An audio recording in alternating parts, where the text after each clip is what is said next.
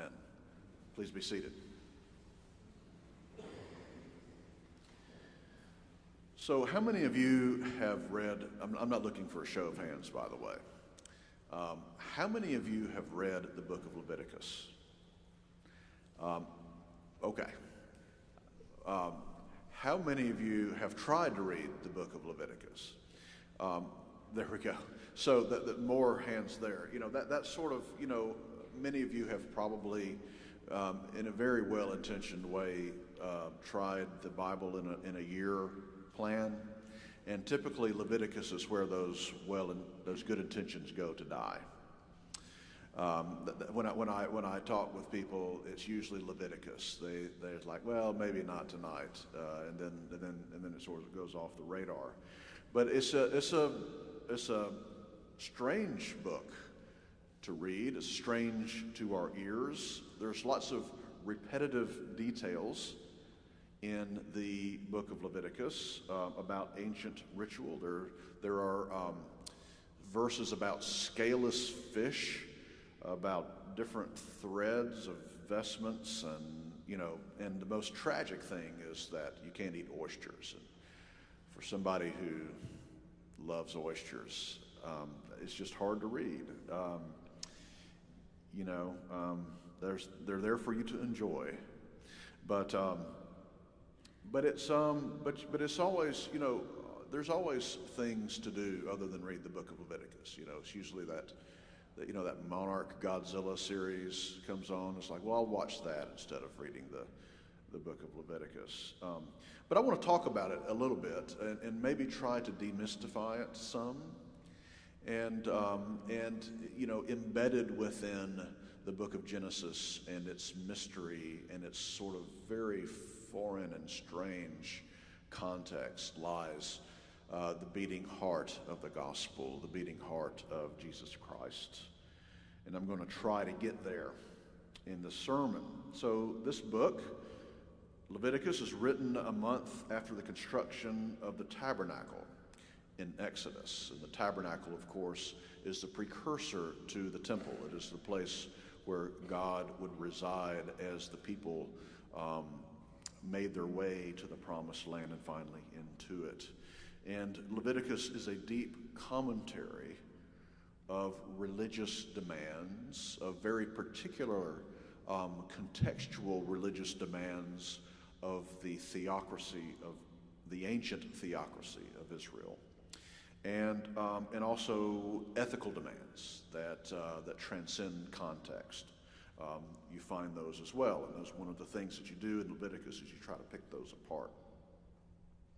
Leviticus is in the Pentateuch, which is the first 5 books of the Bible. It is the third, and the Pentateuch has one simple summary.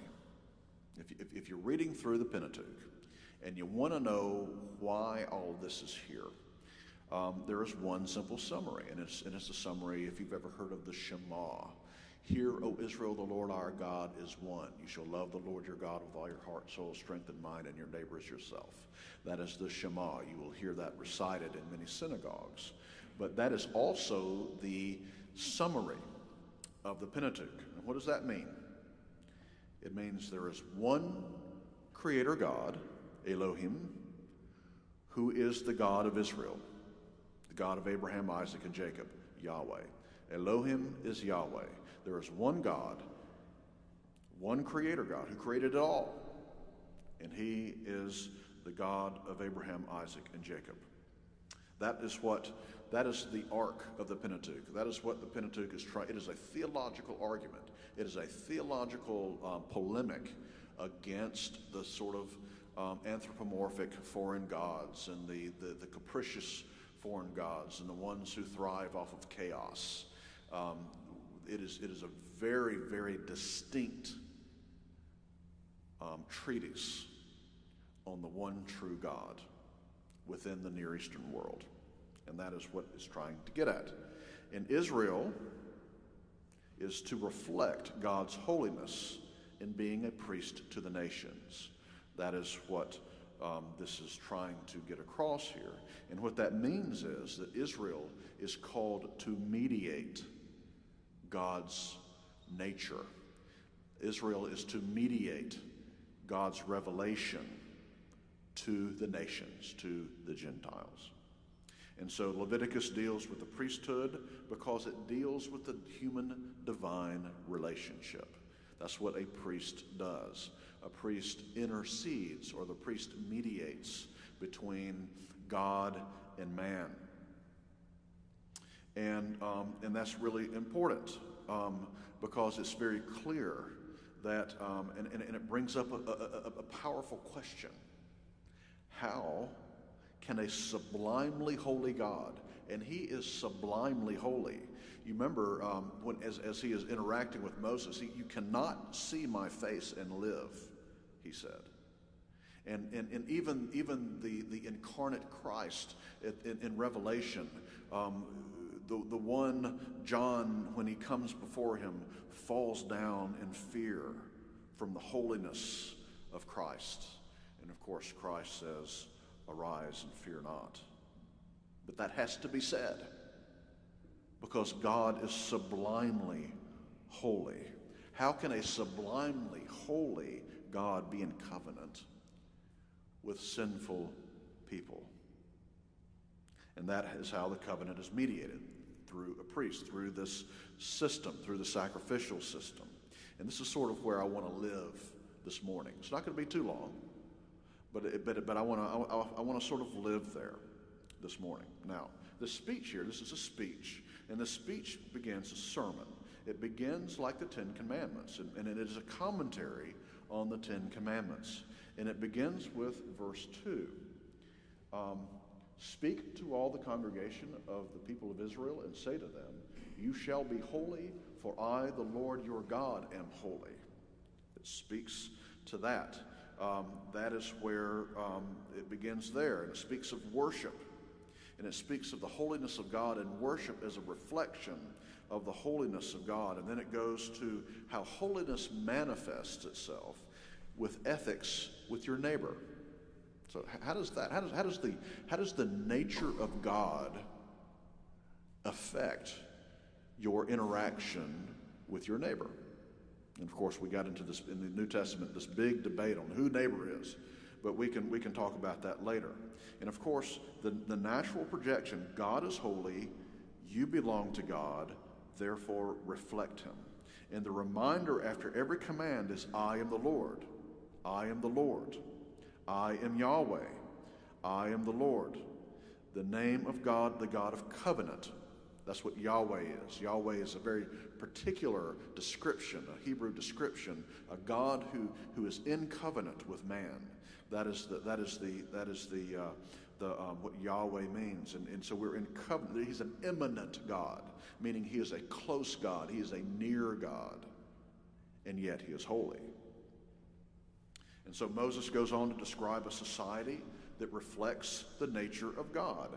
It is a just society based on God's truth. And that's one thing that we need to keep in mind. We all need to keep in mind is that, sometimes it's easy to think of justice and sort of attach it to one particular group of people's definition of what is just. We're not talking about the war between whatever different people think is just. We're talking about God's truth, how he describes what truth is. Objective truth, big O, big T. And it turns out that it's a compassionate society. It doesn't penalize success, but it urges the successful to offer the less successful a hand and help. It makes provision for neighbors. It keeps the dignity of work. It is a society, and we're talking about God's society according to his justice, with no deceit, no cruelty or corruption, an impartial society. And it goes on to speak to the individual. There's no hating, no grudge bearing, no vengeance. It is a loving way of connecting with one another. And it sounds like a wonderful charge to Israel. It sounds like a wonderful society to live in. But here's the problem. The problem is the all-permeating problem of human sin. That's always been the issue. You know, you read of them in the wilderness, you read of the period of Judges, you read about the monarchy, the exile, you go all through, and you see more of Israel's inability to be holy than you see of their ability. And it's really not even close. There are periods of reformation, there are periods of revival, but they're very small. Most of it has to do with their inability. And it all has to do with what we inherit as human beings. You know, we need to be Lord. That is how we go about life.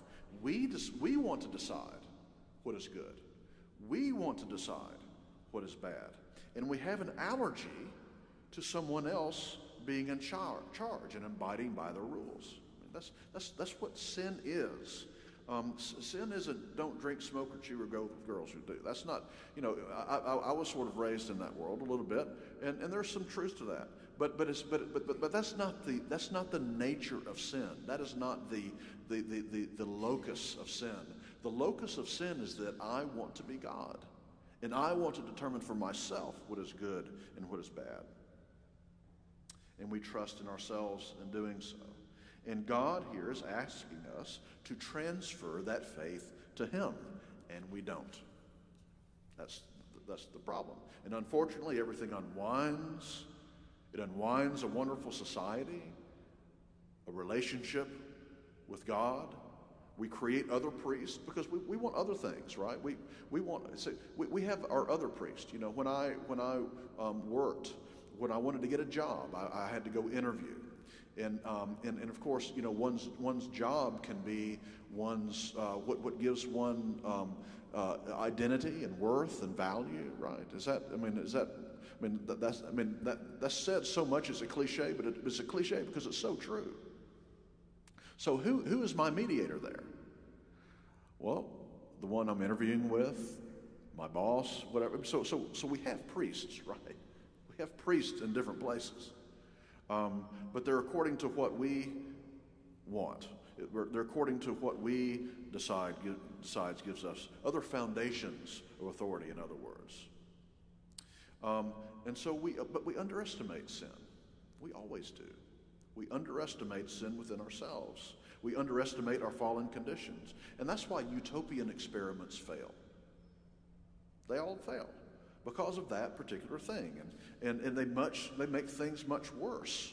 You know, breaking eggs, right? You got to break eggs to make an omelet. Who was that, Lenin?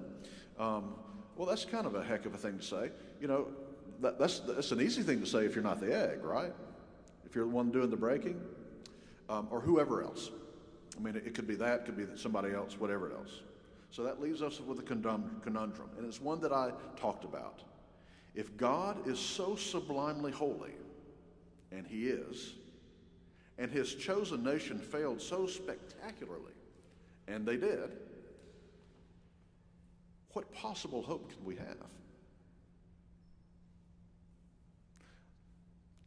Should be a question in our minds as we read Leviticus.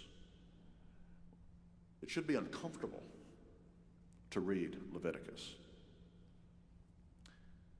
And I look through these demands myself, and I confess to you, I've been coarse to poor people. I've tried to leverage my influence in different areas.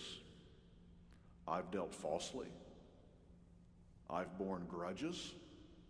I mean, I'm bearing one now. Truth be known. I've desired vengeance, and I certainly don't love others as myself, as the end of our reading says. It underlines how fall short I fall. That holiness that is stated just keeps that before me. And so I'll ask again, how can someone so sublimely holy be in covenant with me? And it goes back to what Leviticus is about. holiness, mediation, all of the precision, all of the ethical and ritual purity points somewhere. It points to someone. And that someone is Jesus Christ, the one to whom the whole Old Testament points to. If you look back on the back there, you can crane your neck back and you can see those things over the three doors. You have prophet, priest, and king. Those are the types that you find in the Old Testament. You can look at them after the service is over. When you look through and you see prophet, priest, and king in the Old Testament, you know that it is pointing to someone. To someone. And as we look at the sublime ethical demands, the sublimely holy society that is laid before us in Leviticus, we look to Christ as our priest. That is the type that we find in Leviticus. Christ as priest, Christ as the mediator between us and God, his unspotted purity, his perfect life in thought, word, and deed, his perfect faith and deference to the Father, the unspotted Lamb, the righteous one of Israel. And here's the thing. He is righteous for us. He is righteous in our place. And in his righteousness, he gives himself as an atoning sacrifice, an atoning death. He offers himself for us, and in his resurrection defeats sin, death, and the devil. And why do I say all that? Why am I just really doubling down on the holiness of God? It's because I know what you're thinking about when you wake up at 3 o'clock in the morning. You're thinking about the same thing that I am. I've heard it said, imposter syndrome. I feel like an imposter because I know what's going on in my mind. I know what's going on in my heart. I know what's going on in my spirit. And when I see the searing perfection of the law, it causes me to reach out to the perfect and sublime priest, Jesus Christ, the one who is a substitute, who performed it all for us. So when shame creeps in, when condemnation creeps in, when accusation creeps in, we know that we have a substitute. And because of that holy substitute, we stand before God fully justified children of God, even as sinners. And when we see that the world doesn't work according to his truth, when the world doesn't work according to his justice, we look at the empty tomb and we're given that hope of the true news that he is risen and that the tomb is empty, and all that is sad, all that is frightening will be made right, and every tear will be wiped from our eyes when that happens. So Leviticus, an odd book, a strange book, a book that makes one's hair stand on one's head in countenancing the holiness of God, is actually a book of hope. It is a book of God working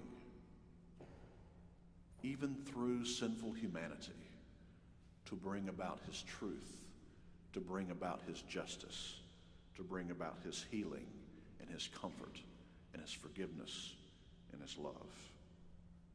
It is an ancient book that fast forwards to now because it shows us again the Savior that he has provided for us. Amen. Walk in love as Christ loved us and gave himself for us, an offering and sacrifice unto God.